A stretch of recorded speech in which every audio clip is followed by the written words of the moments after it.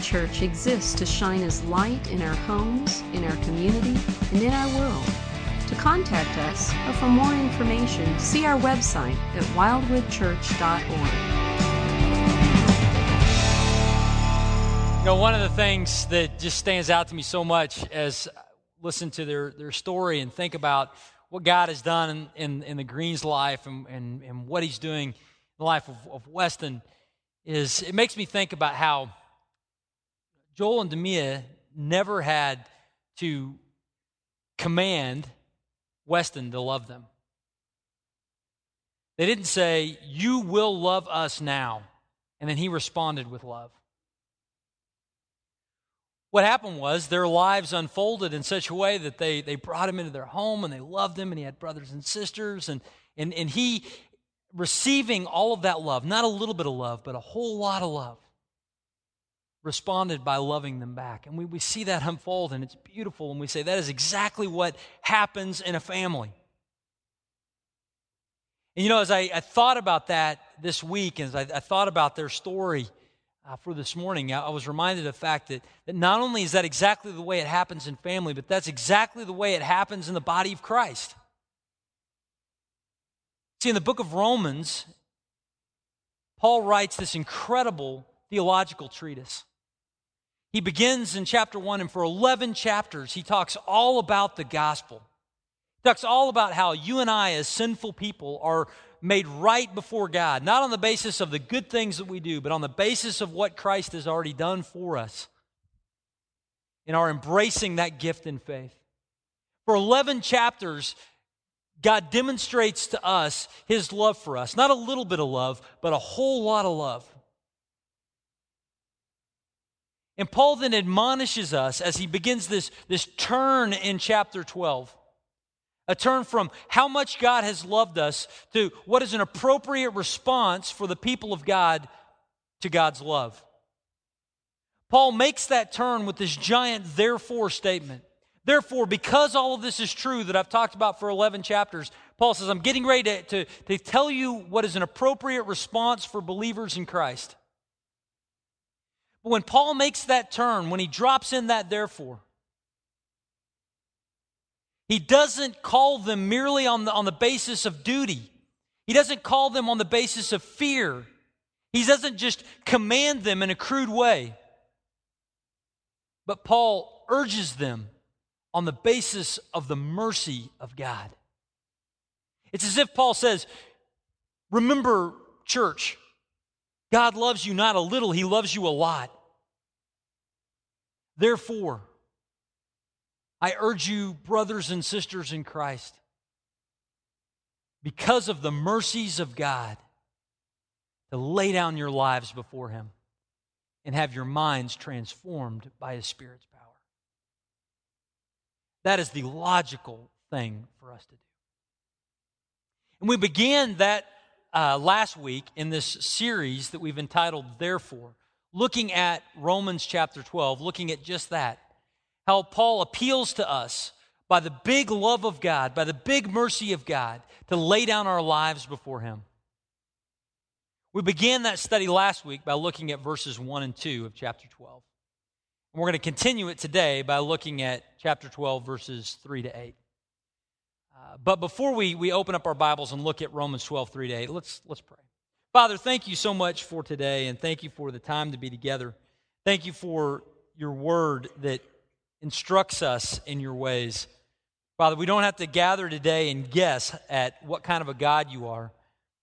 We don't have to guess at what you want in response. We don't have to guess at what the appropriate response is to your mercy that has been detailed over 11 chapters in the book of Romans and over the entire scope of God's word. Father, we come to you today having direction from you on what is appropriate for us to respond. And so, Father, I pray today that your Spirit would just highlight your text and help us to see what we're to do. Father, that I would be your instrument today and you would teach all of us, including me. I pray that you would protect me from saying anything that you wouldn't want said today. But if I do say something you wouldn't want said, Father, I pray that it would just quickly be forgotten. But Father, any words that I share that you would want us to hear that are your words and your truth, I pray that we would remember them, we would believe them, we would walk forward in them in the power of your Spirit. We might be changed more into the image of your Son. We thank you and we pray these things in Jesus' name. Amen. Well, I want you to imagine for a moment that you are going to sell your house. Imagine you're going to sell your house. And for some of you, this is terrifying, the thought of this. Just the process, and it's long, and it's big, and you're thinking about this. For others of you, you're like, this is total fantasy. I don't have a house to sell. But for wherever you are in that process, I want you to think for a moment that you own a house, and you are now going to try to sell that house. What would be the first thing that you would do with a house that you were trying to sell? Well, I think that one thing that would be good to do very early on in the process of selling a house would be to talk to somebody who understands real estate. Maybe it's a realtor, maybe it's a friend that has some experience in that area, maybe it's utilizing online tools that are out there for you, but you need to get some insight on real estate to help you get a good estimate of what your house is worth. Be very important to enter into the sale of your house with a good understanding of what your house is worth. Because if you don't understand what your house is worth, if you have a wrong estimation of its value, you would make some serious mistakes. I mean, just think about it for a moment. Let's say that you overvalued your house. Let's say that you thought that your house was worth $500,000. For me, that would be a gross overvaluation of my home. But imagine that I'm thinking my house is worth $500,000, $500,000. Well, if I thought that my house was worth $500,000, it would lead me to make some bad decisions about the sale of my home. I mean, first of all, it would lead me to put out ads that my house is for sale for $500,000. And if anybody actually showed up in response to that ad, they would laugh in my face, and I would have to endure that. Because I had so grossly overvalued my home. And it might even lead me to make some really poor decisions. If I thought my house would actually sell for $500,000, it might encourage me to go out and look for something else and borrow more money or spend more money based on the value of a home that was never worth that to begin with. There's a danger if you're going to sell your house in overvaluing it. But there's also a danger in undervaluing your home. Let's say that you thought not that my house is worth $500,000, but let's say you thought my house is worth $500. Well, if you listed your home for $500, I can tell you this much, you're going to sell it. You're going to sell it fast. If you want to sell your home for $500, we could sell it right now. Just show of hands. We could take care of it because it would be so undervalued. Your understanding of your house would be so undervalued, you would lose all of that value that your home had. See, if you're going to sell your house, having a good estimate on what it's worth is critical to you executing the sale in the right way. It would be good to get that done on the front end. And you know, as I look at the book of Romans in chapter 12, and the verses we're going to look at today, verses 3 to 8, what I see is that Paul, in encouraging believers to lay down their lives in service to their God, he encourages all of us on the front end to have a proper estimation of our contribution to God's kingdom work. If we want to be involved in what God is up to, one of the things we need to do first, we need to have a proper understanding, a proper estimate of the value of our contribution. Because it's possible for us as people to overvalue our contribution. It's possible for us as people to think that what we're doing is more important than it actually is, to think that our contribution is more critical than it actually is, and we need to have a proper understanding that we don't overvalue our contribution. But it's also possible that we would undervalue our contribution to God's kingdom work. It's possible that we would think that, you know what, who am I to do anything that God would have me to do? I'm just going to lay back and sit on the sidelines and do nothing. And the fact is, when Paul writes to the Romans, and it's preserved for us today, what God is telling us is not to overvalue ourselves or to undervalue ourselves, but in fact to be somewhere right in the middle with a correct estimation of our value in God's kingdom agenda. Kind of like Goldilocks, right? The porridge is too cold, the porridge is too warm, there's porridge that's just right. Well, what is the just right estimation of ourselves when it comes to God's kingdom agenda? We're going to see that today in Romans chapter 12, verses 3 to 8. So if you got a Bible, open up to Romans 12. We're going to spend all of our time today in these verses here from verse 3 down to verse 8. And as we look at Romans 12, verses 3 to 8 this morning, we're going to see two things about having a proper estimation of our lives. Because God has been merciful to us, therefore we respond in a certain way. One of the ways in which we respond to the mercies of God is laid out for us here in Romans 12, 3 to 8. We're going to see two things this morning. The first thing we're going to see is this, that we are not to overestimate our contribution.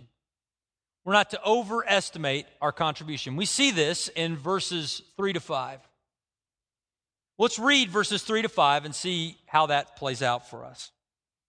Paul writes to the church in Rome and he says this. He says, "For by the grace given to me, I say to everyone among you not to think of himself more highly than he ought to think, but to think with sober judgment, each according to the measure of faith that God has assigned. For as in one body we have many members, and the members do not all have the same function. So we, though many, are one body in Christ, and individually members one of another." And in these three verses, Paul is encouraging us to not overestimate the value of our contribution to God's kingdom work. And he gets right to it at the beginning of verse 3. See, Paul writes to the church in Rome and he says, "For by the grace given to me," Paul is calling upon his apostolic authority here. Paul knew that in the grace of God, Paul was set apart for a special task. Paul began his letter to the church in Rome in chapter 1 and verse 1 saying that he was called to be an apostle, set apart for the gospel of God. Paul understood that he had this special role in the early church to establish churches where there weren't churches, to spread the gospel of Jesus Christ to Gentile people. And Paul went all over the earth spreading this gospel, all over the earth that they knew, the Mediterranean Sea area. Paul went all over planting churches everywhere he went. Because of that, Paul had this great sense of calling on his life. And in here, as Paul begins to address people to have this proper estimation of their life, he's calling upon that authority to do so. And he says, "Based on this authority that I have, by the grace given to me, I say to everyone among you," saying every person who's a believer in Christ is going to be the recipient or the directed target of the advice that I'm getting ready to share.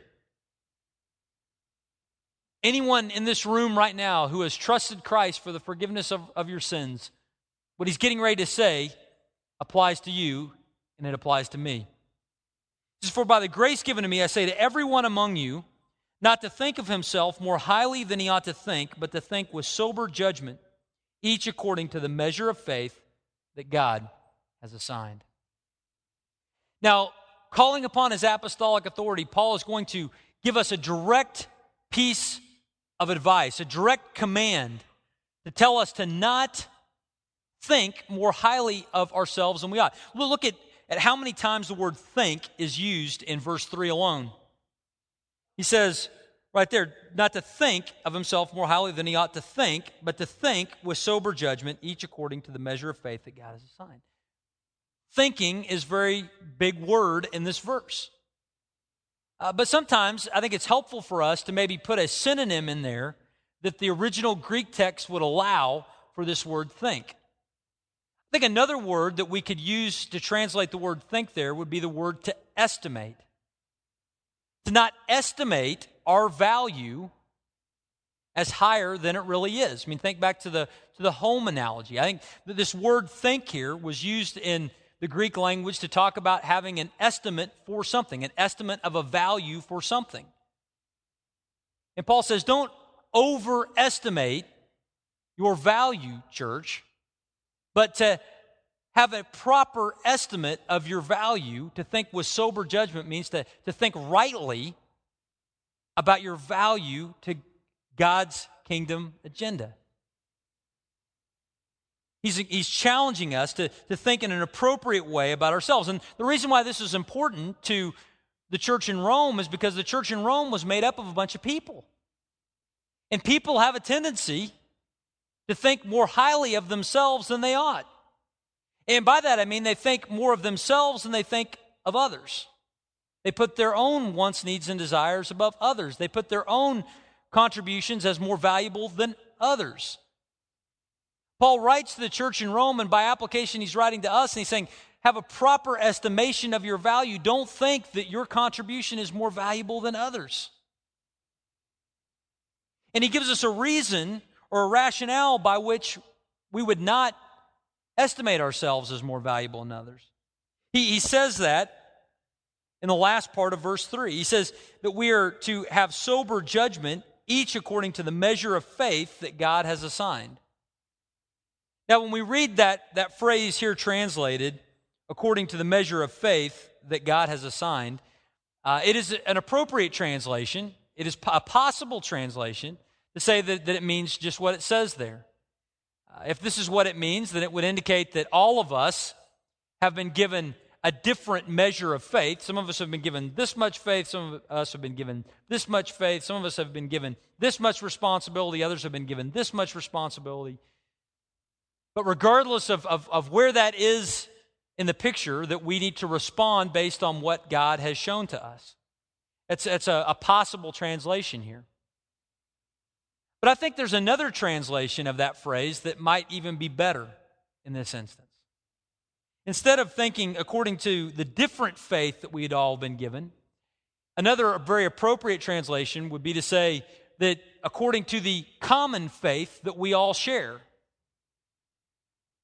Under that understanding, it would be to say this: have a proper estimation of your own value and contribution to the plan of God by measuring yourself not against each other, but by measuring yourself against the faith that we believe. By measuring yourself against the corpus of truth that we have just laid out over 11 chapters in Rome. Basically, what Paul was saying, I think, here is he's encouraging us to not overly value ourselves by comparing ourselves to others, but instead to compare ourselves to the truth of the gospel, which places us all on a level field at the foot of the cross. You see, when we compare ourselves to others, we might be tempted to think that I'm more valuable than you and you're more valuable than me, and we find this pecking order and this BCS rankings of Christians and all that kind of stuff. But I think what Paul is saying is that we want to identify ourselves, we want to estimate our value not on the basis of how we relate to one another, but on the basis of how we relate to God. And our relationship to God is the same for all of us. All of us are sinners. All of us are saved only by the work of Christ. The good that all of us have is only found in our nearness to Christ, not in our own individual talents and abilities and experience, etc. You see, we find ourselves having a unity, we find ourselves having a proper estimation of ourselves, not by comparing ourselves to others, but by comparing ourselves and being measured by the stick of the gospel. When we compare ourselves to Him, then we have a proper understanding of where we fit in His plans. It's important for us to think about that, and in order to help us with that, I'm going to give us a little illustration. Let's just say for a moment that I were to describe the height of my son, and most of you know that we have a son. I would say my son is the height of one stick. And if this was the stick that you were thinking of, since I'm thinking of measurements, you're thinking of a ruler as a stick, you would immediately go, oh, how cute.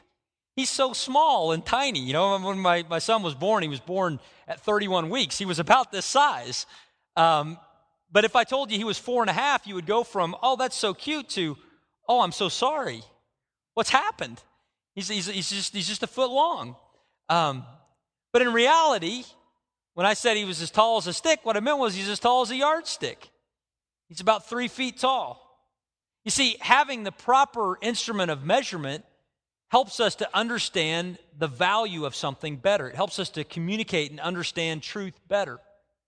Paul writes to the church in Rome, and he writes to us, and he says, don't overvalue yourselves, but measure yourselves against the right stick. Don't measure yourselves with each other. Measure yourselves against the truth of the faith, against the truth of the gospel. And as you think about us having this common truth of the gospel that places us on a flat plane before God, look at what he continues to say in verse 4 and 5. He says, "For as in one body we have many members, and the members do not all have the same function, so we, though many, are one body in Christ, and individually members one of another." See, he emphasizes there, we'll talk about the diversity in a moment, but he emphasizes there the unity that we have. We are individually members of one another. When we talk about valuing ourselves against the truth of our faith, we understand that we are all a part of one body in Christ. That we, though very different in many ways, have at a foundational identity level the same identity before God. It's the identity of Christ. We are in His body. When we understand that we are in His body, we understand that we're together in this. See, it's hard to overvalue ourselves compared to others when we understand the truth of the gospel.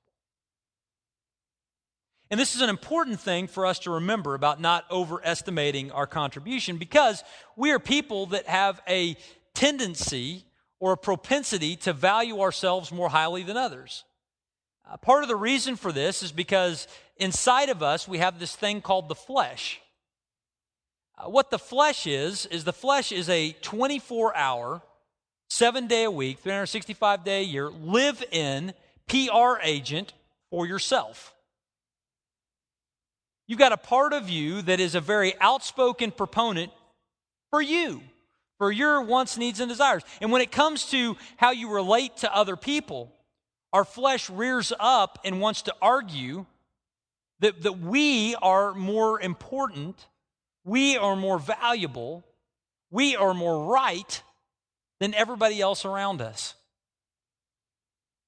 And the reason for this is because this fleshly PR agent on the inside of us is very familiar with us.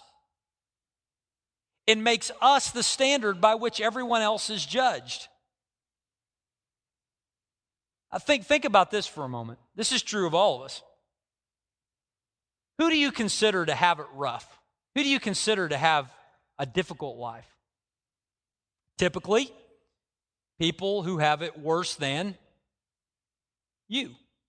Who do you consider to have it good? People who have it better than you.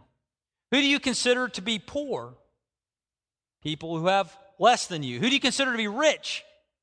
People who have more than you. Who do you consider to have, whatever? I mean, it's all based. Who do you consider to be fast? Who do you consider to be slow? Who do you consider to be tall? Who do you consider to be short? Many times it's based off of us as the median. If we evaluate the world based on us in our flesh, then we're going to rank and overvalue ourselves and times undervalue ourselves and various things. But if we value a situation, if we value us and our contribution to God's kingdom work, not on the basis of our flesh, not on the basis of us as the median, but on the basis of the gospel as the standard, then it makes all the difference in the world. Because when we value things with us at the median, we end up finding ourselves in all kinds of strange situations.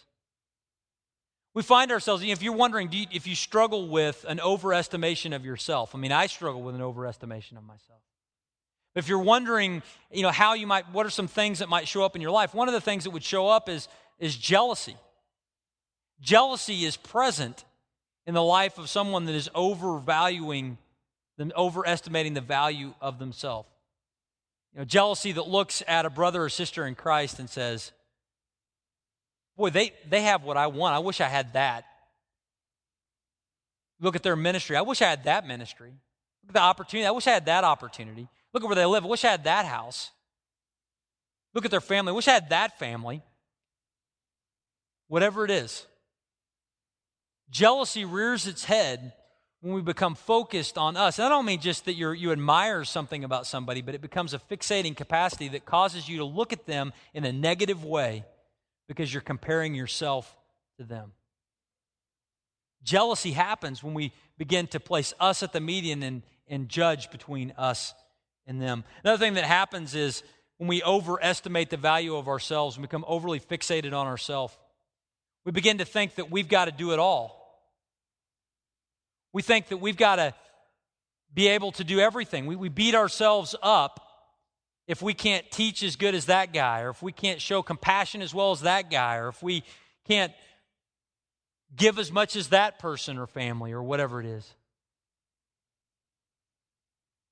See, when we get fixated on ourselves, we begin to have this belief that we've got to be able to do it all because we're the extent of our universe at that point.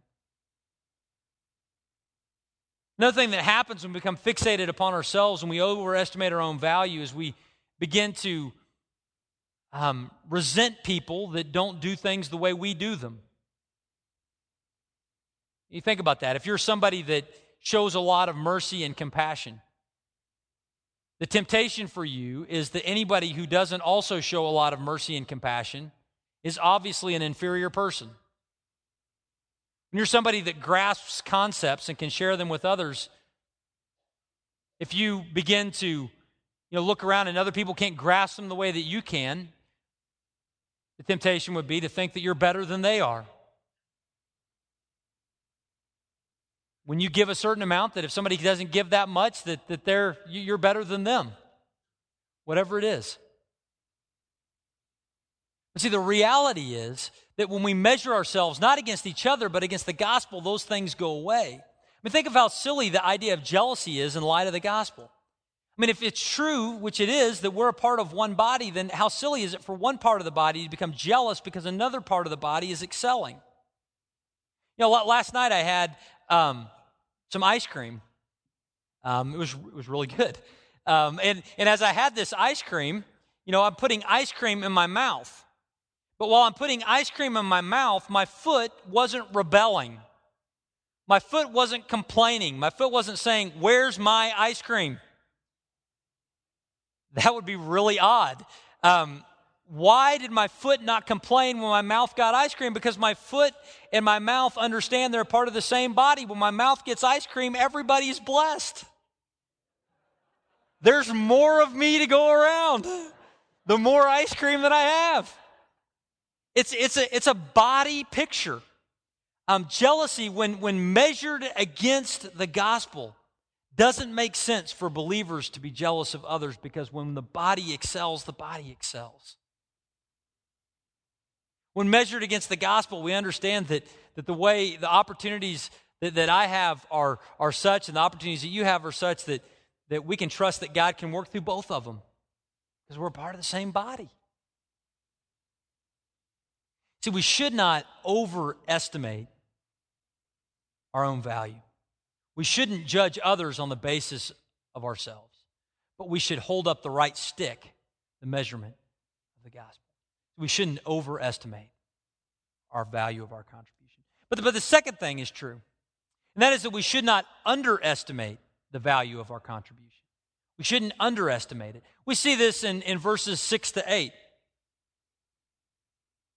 where Paul writes and he says this. He says, "Having gifts that differ according to the grace given to us, let us use them. If prophecy, in proportion to our faith. If service, in our serving. The one who teaches, in his teaching. The one who exhorts, in his exhortation. The one who contributes, in generosity. The one who leads, with zeal. The one who does acts of mercy, with cheerfulness." You see, in those verses, we have this incredible call that we are not to underestimate the value of our contribution. Because God has blessed us, God has equipped us, God has provided us with His Spirit, so that we might be involved in His ministry. See, it's possible to think too much of ourselves, but it's also possible to think so little of ourselves to think that God would never use us. But Paul follows right on the heels of saying not to think too much of yourself by saying, look, God has given you a gift so that you might serve other people and God might work through you. Right at the beginning of verse 6, having gifts that differ according to the grace given to us, let us use them. You have been given a gift by God, guaranteed. 1 Peter chapter 4 in verse 10 says this. It says, as each has received a gift, use it to serve one another as good stewards of God's varied grace. If you're a believer in Christ, it is not optional that God may or may not have equipped you to serve Him. God absolutely equipped you to serve Him. And you know what? He equipped you different than He equipped me. If there's anything that we know about spiritual gifts, they're given to you, not for you, but so that you might serve others, but they're different from person to person. It says having gifts that differ. And what's so beautiful to me about that statement of having gifts that differ is that actually the diversity within the church makes all of us necessary. You know, if we were all the same, we wouldn't all be necessary. Think about Star Wars. Stormtroopers and Clone Wars. Caroline, I appreciate that. You're very excited about Star Wars reference. I appreciate that. But you think about the clone troopers or the stormtroopers in Star Wars. They're all exactly the same. They're clones of each other. And so if you take out 50 of them, you just bring in 50 more. They're all the same. They're not all ultimately valuable. They're just valuable as a number. The church isn't that way. We're not all the same. God made us all differently, thus making us all necessary to His plans unfolding as He planned them to be. He didn't give any one of us all of the gifts. He dispersed them amongst us so that if we wanted to see God work in the way that God desires to work in this place, it would require all of us functioning together. Isn't that awesome? That means that you are valuable in the plan of God.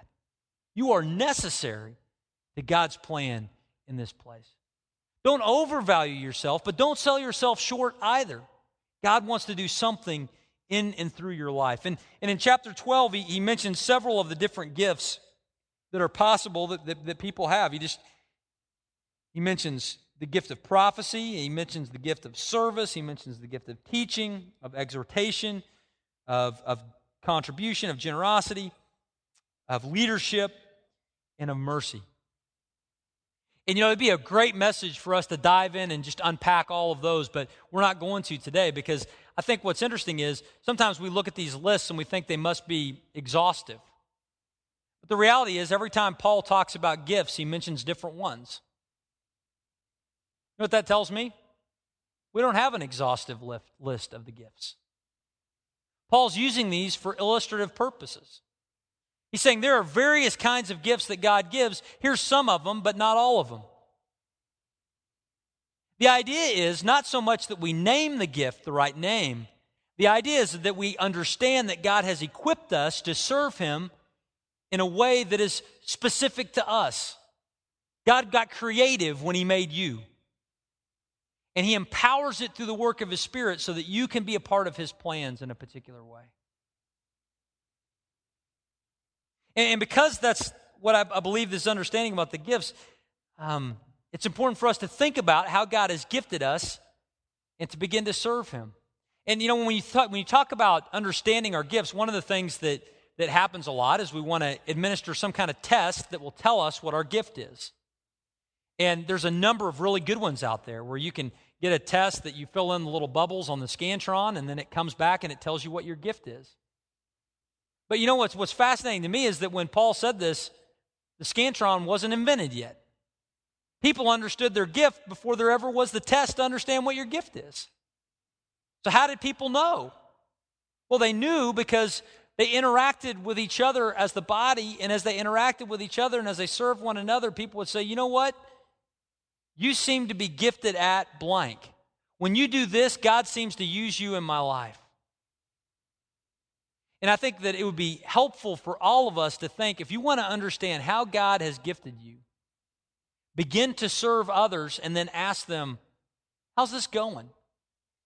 How does God seem to be using me? As a matter of fact, I would challenge each of you, if you feel comfortable, to have a conversation with a couple of people this week that know you and are around you, and just ask them, how does God seem to use me in your life?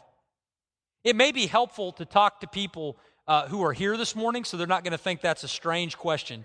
But you could say, hey, Pastor Mark asked me to ask some people, how does God seem to use me in your life? Think about that. It's an opportunity for you to contemplate how God has gifted you. And when you begin to understand how God has gifted you, this passage is very clear in that we're to begin to do more of that. We're to employ those things to give. All those statements. If you're going to lead with zeal. If you're going to teach. If you're going to exhort. What he's saying is maximize your gifting. When you understand how God has put you together, lean in with two shoulders. Trust that God will use that and do those things. Because when you don't, you're undervaluing the fact that God wants to use you in specific situations right here among us. See, we have a God who loves us not a little bit. We have a God who loves us a lot. We have a God who has given us not just a little bit of grace. We have a God who extends to us amazing grace. We have a God who has not given a little bit of mercy. We have a God who is extremely merciful to us. And therefore, in light of that mercy, we're to lay down our lives before Him. We're not to estimate ourselves as more valuable than we should. We're to measure ourselves against the truth of the gospel. But then we're also not to sit on the sidelines, but we're to understand that we have value in the kingdom agenda of God, that He wants to use you and He wants to use me in different ways in the lives of people. And we're to run forward in faith in response to the mercies of God, allowing Him to serve others through us. I'm going to invite the worship team to come on up now. And as they come up and prepare to lead us in a closing song, I want to just mention something about the song that we're going to sing. We're going to sing a song called You'll Come, and it is a song that is powerful on a number of levels. There's some great lyrics in this song, but one of the thoughts of the song is that we look forward to the day when Christ will return to this earth, and that's absolutely true. It's our blessed hope. But in light of what we've just seen, we also realize that He's already come, and that He's come in the sense that His body is at work around us. His gifts are dispersed among His body, that we are individually members of it. And so not only can we look forward to what God will do in the future, but we also can look forward and look for what God is doing right here among us. Please stand and join us as we close this.